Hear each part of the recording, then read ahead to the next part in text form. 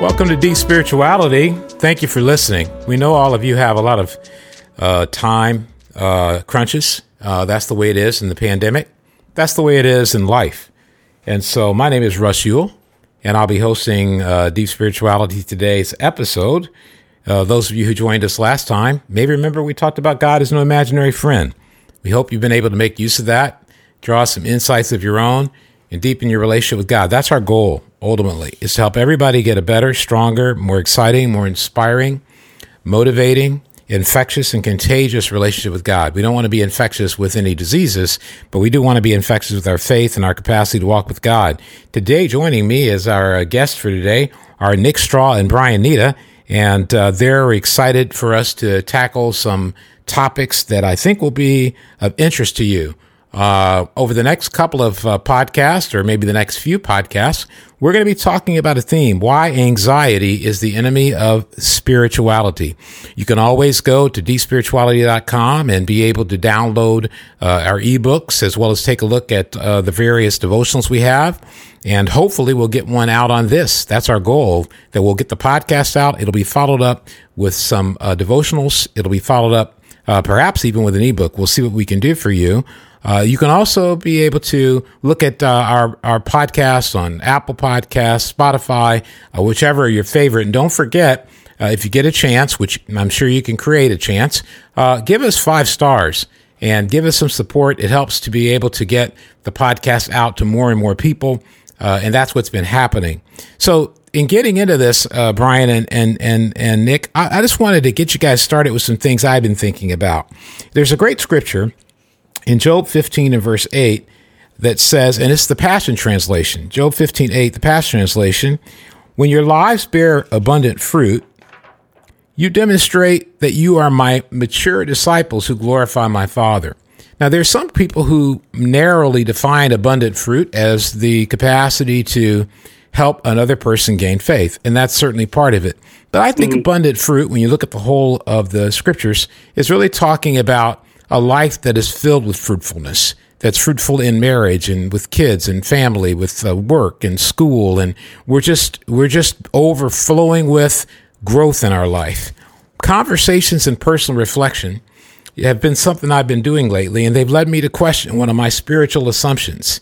Yeah, I have a spiritual assumption for those of you listening. When I became a Christian, among the most attractive truths was the opportunity God gives us to change. That's one of the things that I found most compelling, is that in becoming a Christian, God was not only giving us a chance to know him, he was not only forgiving our sin and allowing us through the cross and the resurrection to experience his power in our lives, but that was an opportunity to change continually. His promise of repentance and forgiveness was an invitation to lifelong change, or so I thought. That's what I thought. That's been my assumption.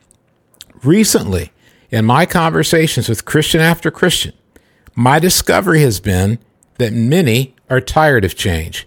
And maybe you're driving, doing laundry.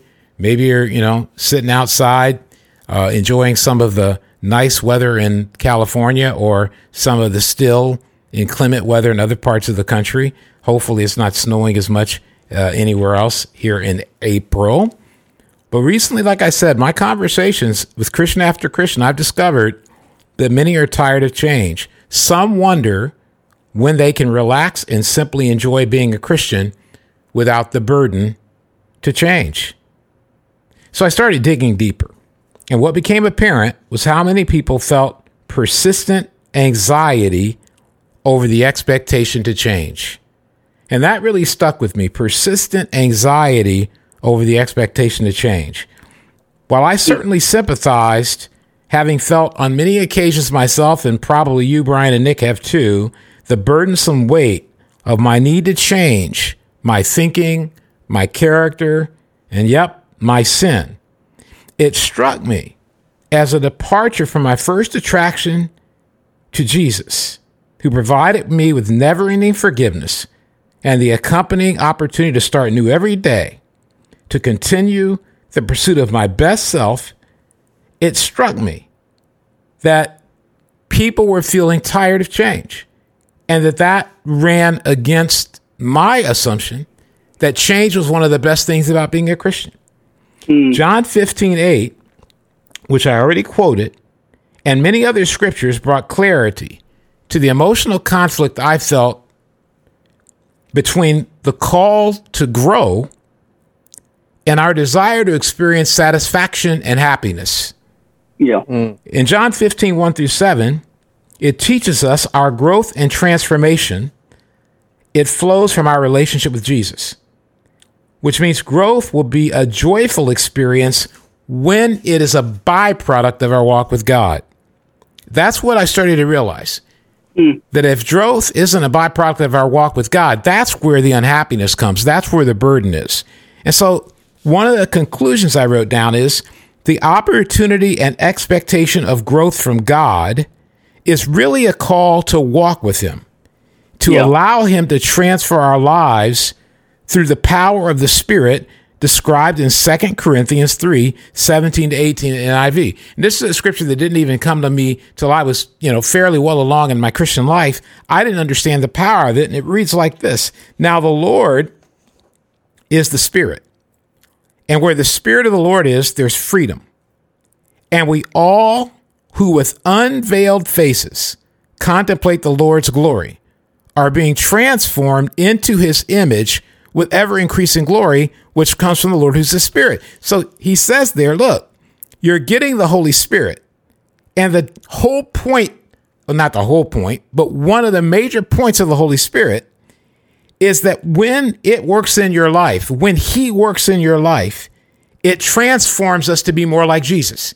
That the reason we're supposed to grow, and this is what I appreciated the conversations I had with people and hearing their frustration, because it made me go back and question my assumption. And then I was able to discover, wow, growth comes from God, and it's in the process of walking with him. And that growth is not just we need to improve. That growth is to become more like Jesus. So why don't we enjoy this opportunity and expectation of growth from God? That's the question I asked. The simple answer is we're applying human rather than spiritual effort, something that's explained in Galatians 3 in the New English translation. It says this, are you so foolish? Although you began with the Spirit, are you now trying to finish by human effort? Galatians 3:3. My conflict that I had between that burden to grow and that opportunity to grow. My conflict was completely resolved when I realized both my burden over the opportunity and expectation for spiritual growth came from pursuing it in a self-reliant way. Yeah. The burden over the opportunity and the expectation. The expectation can be burdensome, but the opportunity is a joy. That conflict was removed when I realized there's only a conflict when I pursue growth in a self-reliant way. This self-reliance is one of the themes of the book of Galatians. So if you're out there and you're looking for a new book to study or an old book to study again, Galatians may be the book for you. This self-reliance is one of the themes of the book of Galatians. And in chapter 4, used to be one of my favorite scriptures to read. In chapter 4, we see this human effort will steal our joy. It reads like this in Galatians 4:15 in the New English translation. Where then is your sense of happiness now? Where then is your sense of happiness now? So the Galatians, they were making human effort, and they lost their sense of happiness. Where then is your sense of happiness now? For I testify about you that if it were possible, you would have pulled out your eyes and given them to me. This led me to a simple conclusion. Self-reliance leads to anxiety. And some of this anxiety is over our sense that God wants us to grow. And so it occurred to me, if we can become God rather than self-reliant, we will enjoy how God transforms our lives. And so I decided the best way to look at that, the best way to look at these scriptures, is to start finding what are the biblical solutions to the anxiety problem. Rather than talking about I don't want to change or grow, talk about the anxiety over the conflict between the expectation to grow and the opportunity. And the reality I discovered is it is anxiety that makes us feel burdened in life. whether that burden is from growth or any of the other million things we feel anxiety about. So simply put, anxiety is the enemy of spirituality. And we must overcome this anxious experience of life, or it will steal our opportunities for the joy. It will steal our opportunities from the joy of walking with God. When anxiety starts to drive God out, then the joy goes with it. And instead of experiencing the transformative growth, we'll start to sort of resist growth. But it's the transformative growth that improves the quality of our lives as well as our capacity to be satisfied. And so as I was thinking about all that, I thought, yeah, our sense of being burdened by growth and the expectation and opportunity, that conflict, God expects us to become more like Jesus, so we need to grow. But God gives us the opportunity to become our best selves, and that's a blessing. That conflict is removed when we start dealing with the anxiety that really resists the spirituality of walking with God and letting him do it. But I don't know what you guys think about that, what you see there. Why don't you get me started with some ideas and thoughts that are ringing around your minds and that you reflected on? Definitely. I appreciate that. I'd be curious to see what Nick thinks about that, because he and I talk about stress quite a bit. But as you're talking, Russ, the first thing I thought about as a former athlete, I love the idea of growth, of improving yourself, of getting better. But my conflict has always been wanting easy. And I think that's where anxiety comes in because there's this desire to grow, right? Yeah. But then there's this part of life where I just want life to be easy. And those are things that continually come into conflict. And as you're talking, I love the idea of growth and I get excited about growth, but I get burdened as well. And I think the reason why is because I think it's all about me. I have to grow more. God's not going to be happy with me. I'm not going to be the husband I need to be. And it's this self-reliance on becoming something, not a thought of turning to God more. You know, doing Bible studies, thinking about anxiety, Jeremiah 17 stuck with me.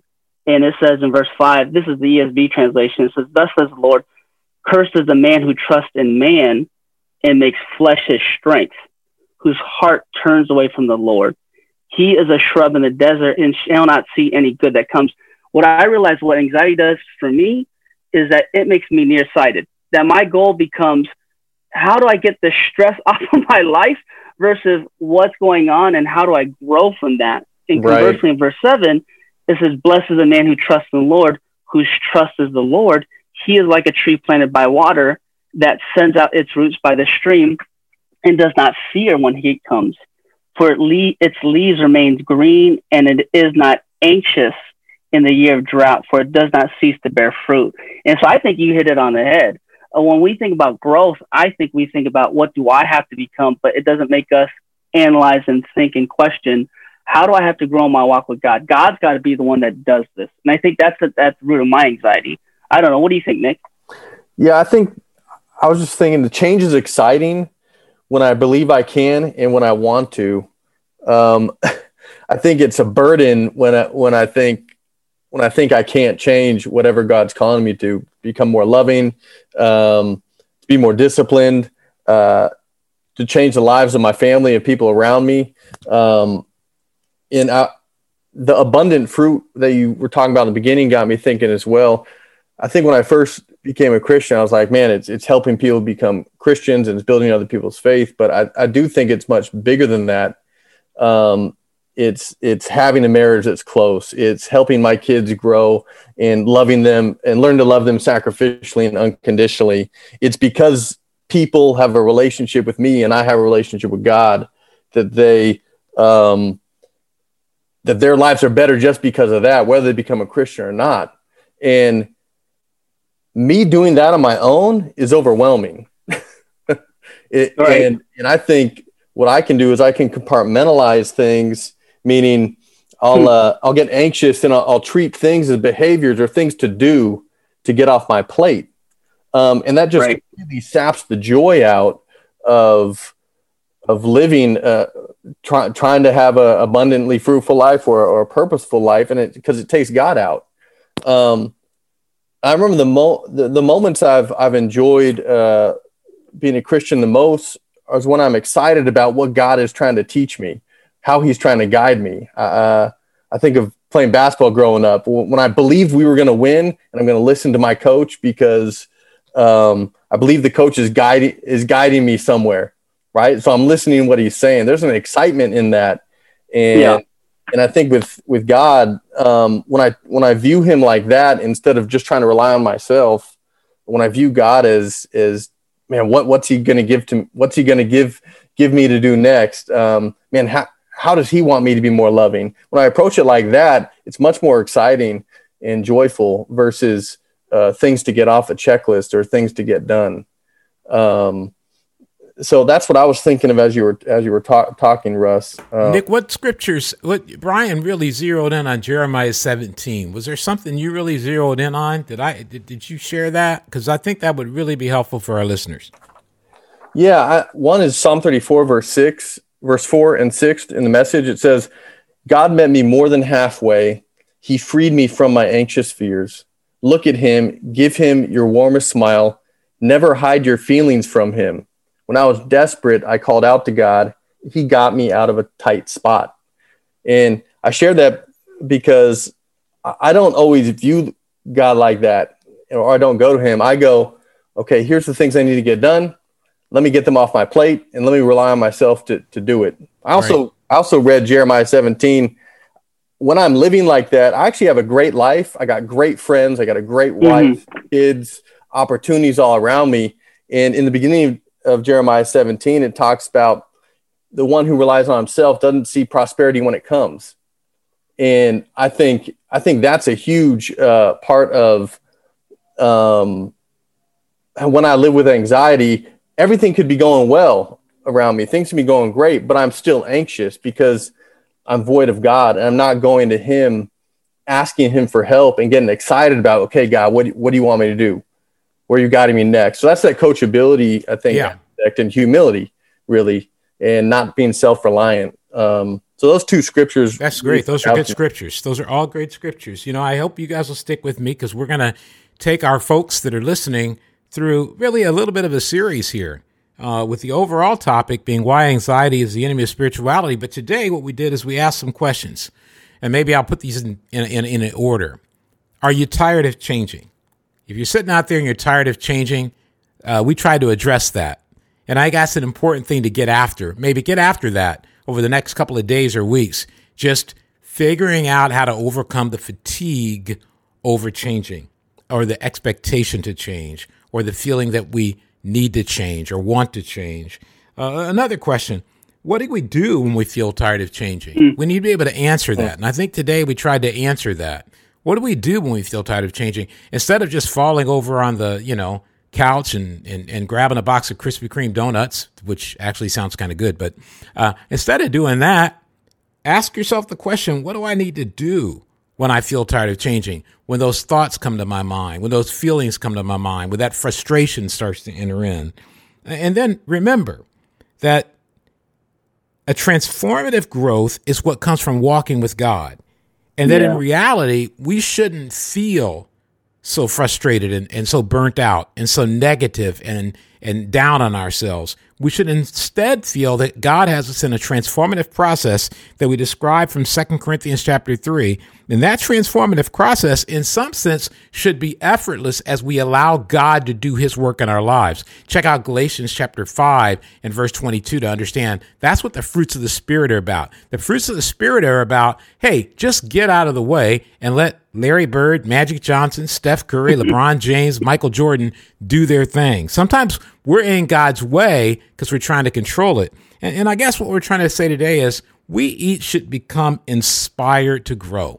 And that part of beating the frustration or the limits or the fatigue of growth is dealing with our anxiety. And that's why we're going to take a real focus and place it on anxiety so we can start to take that apart and dismantle that in our desire, effort, and pursuit of really a happy life, a satisfied life, and a Christ-like life. Thanks for listening to Deep Spirituality. Don't forget to like us on Spotify, Apple Podcasts, wherever you listen to podcasts. And remember to check out our site. We've got a lot more goodies over there.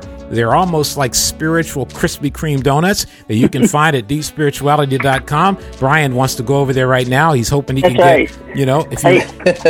I got my vaccine, Russ. I'm good. You got your vaccine, you're good? Well, you don't even have to do it. If you just go over to Deep Spirituality and you log on and you read 3 devotionals, maybe you'll get a free Krispy Kreme donut for achieving that goal. Thanks for listening, folks. We'll be back next week.